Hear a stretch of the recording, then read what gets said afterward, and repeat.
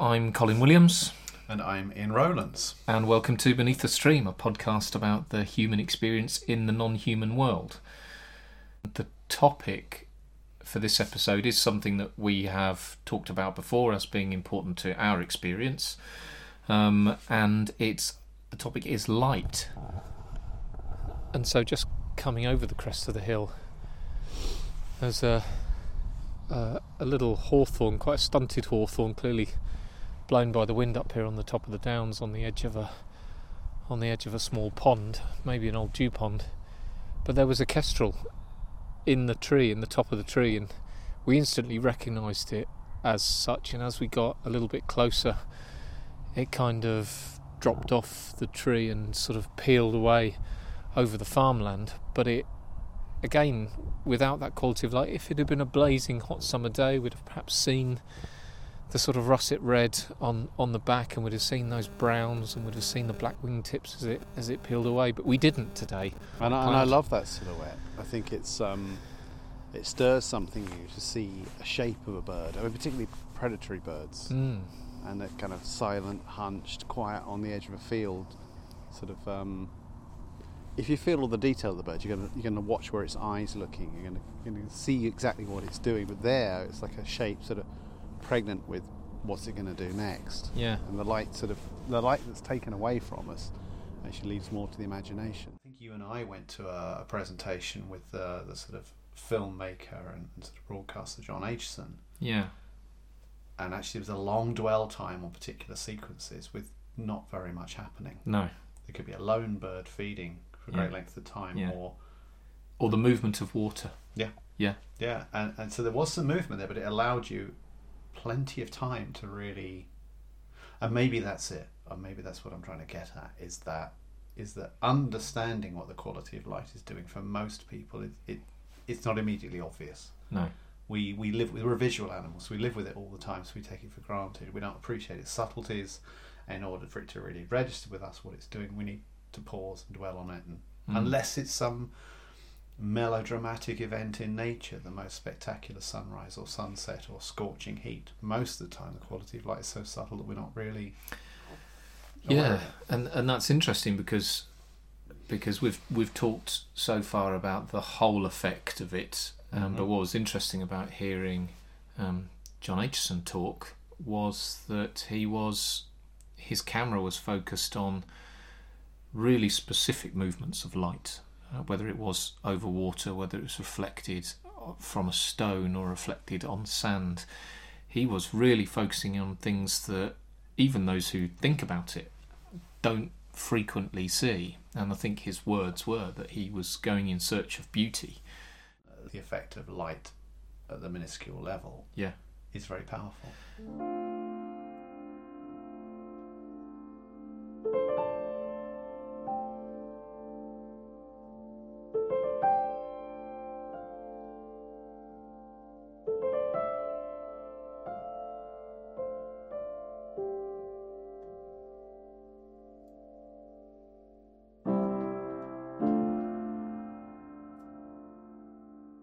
So how does the light at the time of day affect our experience in the world?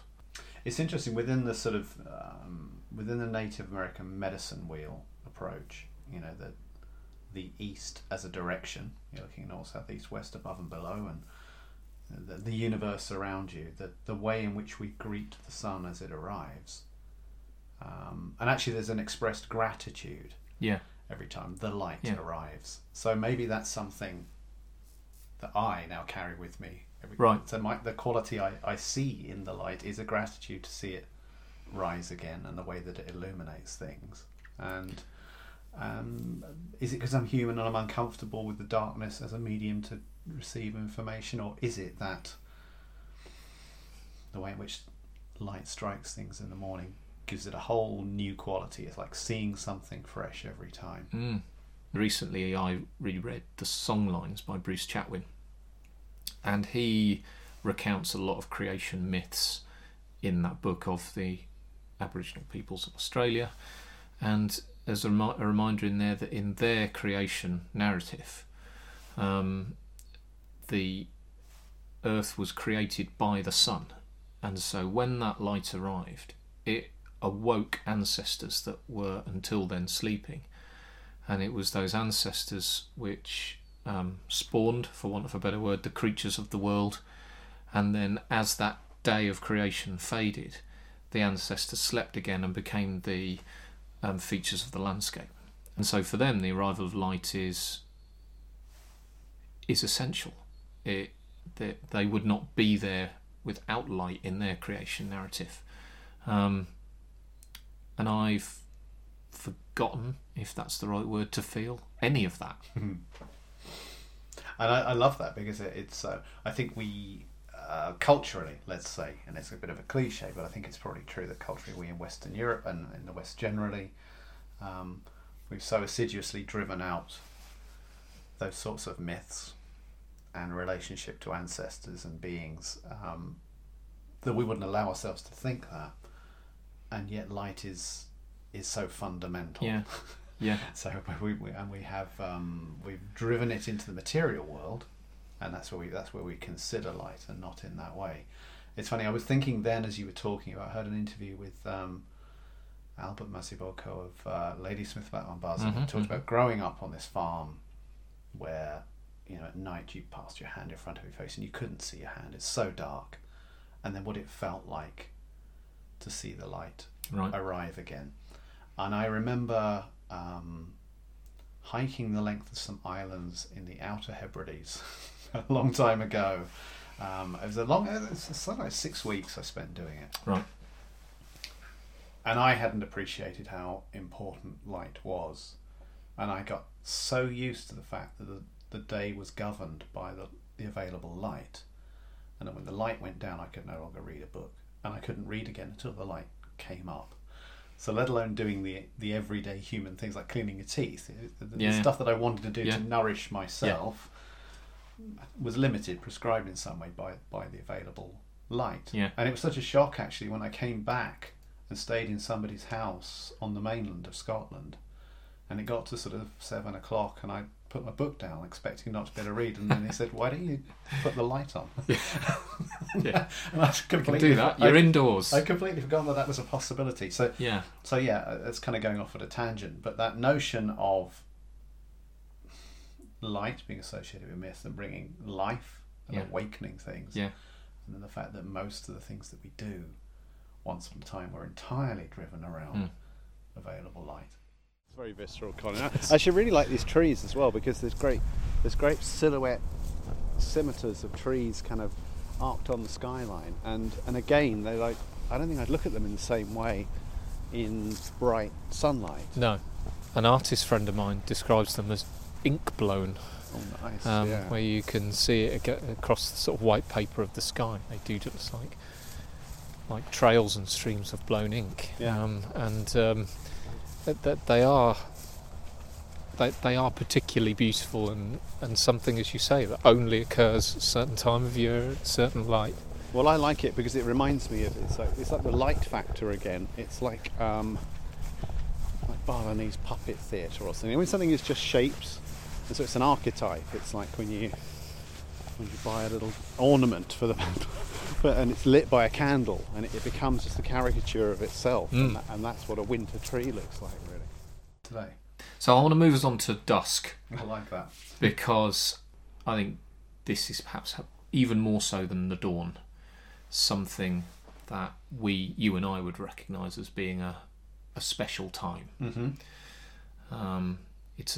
You're right, it's liminal, it's a transition between two states, and because of that, those two states cross over to a certain extent.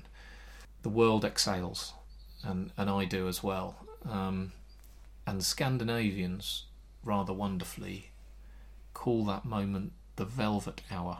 And it's a soft part of the day, something that is comfortable and something that makes us feel good about ourselves. Am I talking nonsense, or is the dusk special for a lot of people? I think it is. I'm tempted to say you're talking nonsense just for the sake of it, really. But obviously. I think because I had a mental picture as you were talking, which is because I love the way you describe it leading into something at dusk. Yeah. And it's interesting because traditionally you might think of it's like a door opening or closing. So at dawn, it's like drawing back the curtains, or it's opening a door, and the crack of the door gets wider and wider and wider, and it reveals more. You see more of the world, and the opposite seems to be true at dusk, in that you're shutting down the light, and your view of things becomes more acute somehow. But I think there's something about dusk where you transition from the familiar to the unfamiliar, and I think as humans we love that. Yeah. And I think there is an obvious thing that most people would much like to be awake for the sunset than the other sunrise. It involves a heroic effort to get up at dawn to see the sunrise. So I think there's something much more likely that people experience that. But I also think that tripping over into the magic of darkness is something that is inherently appealing to humans. And we then illuminate the darkness with also, it's a whole different conversation with lights, with fireworks, with fire, with whatever. But I think we tip over into an unfamiliar world, and we see it closing in on us. Yeah.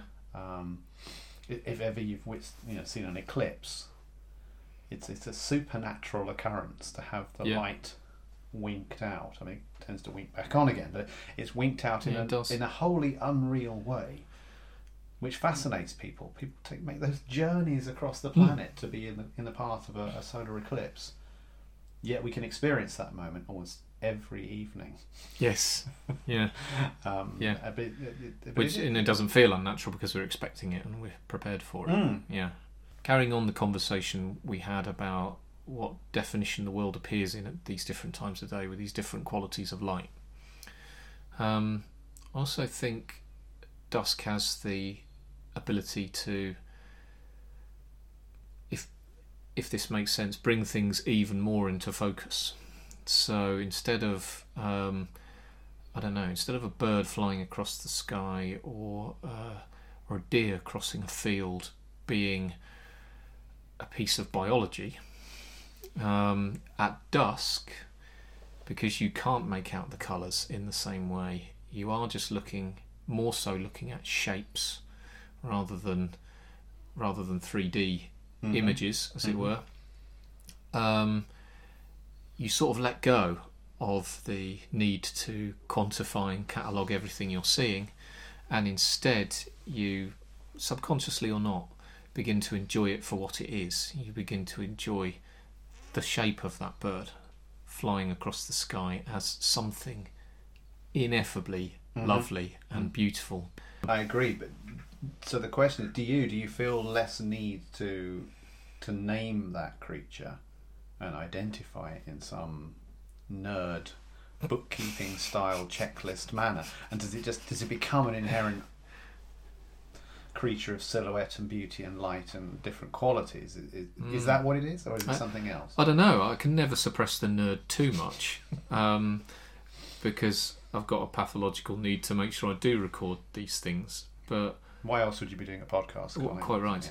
Yeah. But I think I do feel less need to do that. I do feel as if my work of understanding the world has in part passed with the daylight, and now the dusk is a time for me to relax into enjoying it more and being part of it. I'm just becoming a shape in the gathering darkness, rather than a threat or rather than just an observer. I become much more part of it. It's an interesting one, isn't it? Because it's almost impossible. There will be examples in the animal world for whom their senses work like ours, but you know that most creatures we encounter will have as clear a vision of us in darkness as they do in daylight, whereas for us that world is closed down.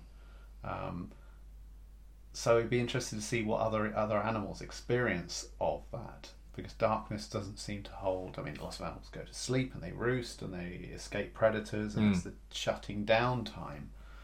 But it seems that when they open their eyes, a flock of geese can still see the fox coming. Yes. The day hasn't really changed for them, and they would see you way better than you would see them. I was in Mexico one time, and this group of orcas that we saw from the boat, and we were on a liveaboard boat, miles from civilization, anchored in a remote bay on a peninsula, and this group of orcas was sighted, and they came over to the boat and were clearly enormously interested. We were the most interesting thing they'd encountered, I guess, in that day or previous days.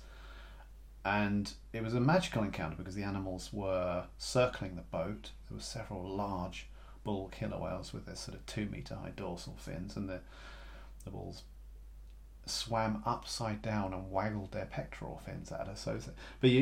I was armed with the camera and busy trying to understand the behaviour, and in an utter sense of sweary wonder about it, just shocked by the experience and bowled over by it, and trying to work out how many males there were in the group, and which might be the matriarchal female, and how many young were there, what size is the group, what are they doing, why are they doing this, and documenting it in some way.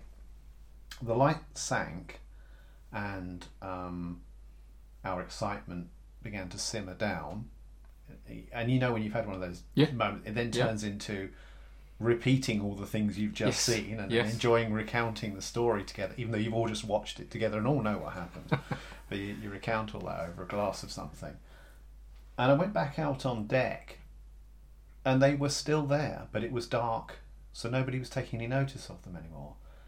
And the whales were still circling the boat in the darkness with their senses of echolocation and the way they're seeing the world in sound without light, and visually probably still being very acute.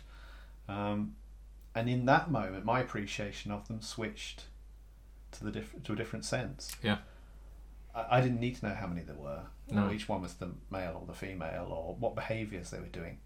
It was just hearing the movement of them, catching the odd glimpse of a silhouette of an animal in the darkness, and really just appreciating them as things of beauty, hearing the sounds, absorbing in an experiential way, being amidst them in their world.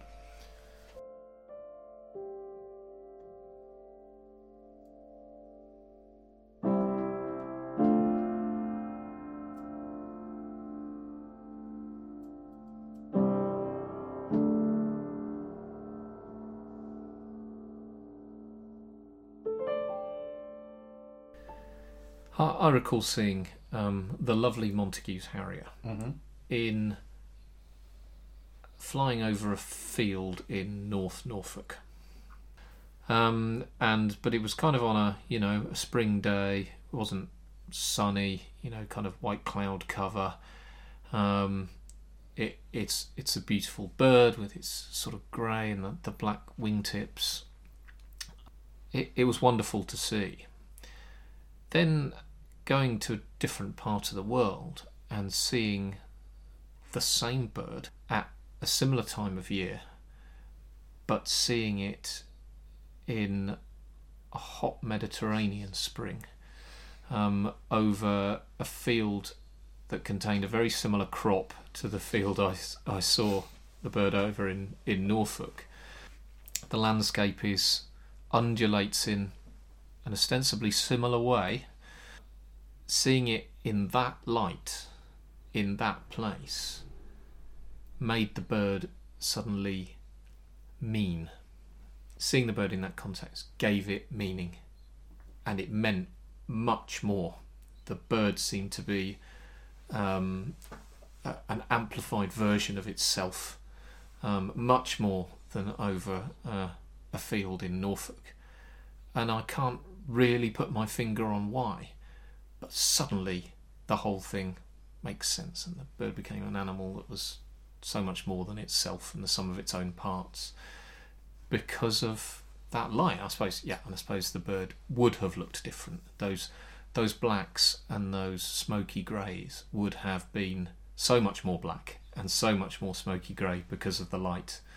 But it was a much more beautiful thing and a much more affecting experience, and I can't put my finger on why. I think you described that really beautifully. In fact, I want to write it down immediately because I love the fact that you described it as being an amplified version of itself. Now, you and I were recently at the There's the launch of the Society of Wildlife Artists Mm. annual exhibition of paint at the Mole Galleries in London, and the best of those works amplify the creature that you're looking at. I think one of the first bird paintings I was cognisant of really was your friend of mine, Darren Rees, painting of Sandwich Tern, which it seemed entirely composed of light, great slabs of light. And I think, from what I understand, that Darren really absorbed a lot of that approach to wildlife art from the famous Swedish painter Lars Jonsson, whose work has consistently been about that.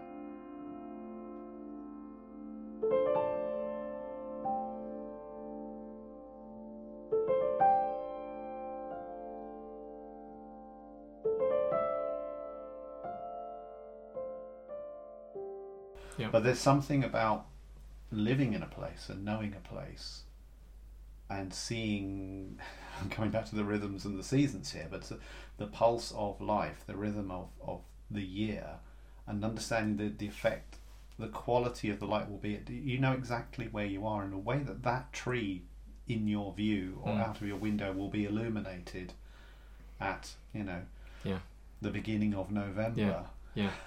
As opposed to any other time. And I was a bit of a nomad really, and I don't like having a sense of place. I think of it as it's a false lead for me. A giving up. Yeah, it's like I want. You've stopped exploring. Exactly that, and I said there's something a little bit too cozy in putting the slippers on here and getting in the chair. But I can see that. I should mention that right now you have got slippers on. Well, they're very fashionable. And you are sitting in a chair.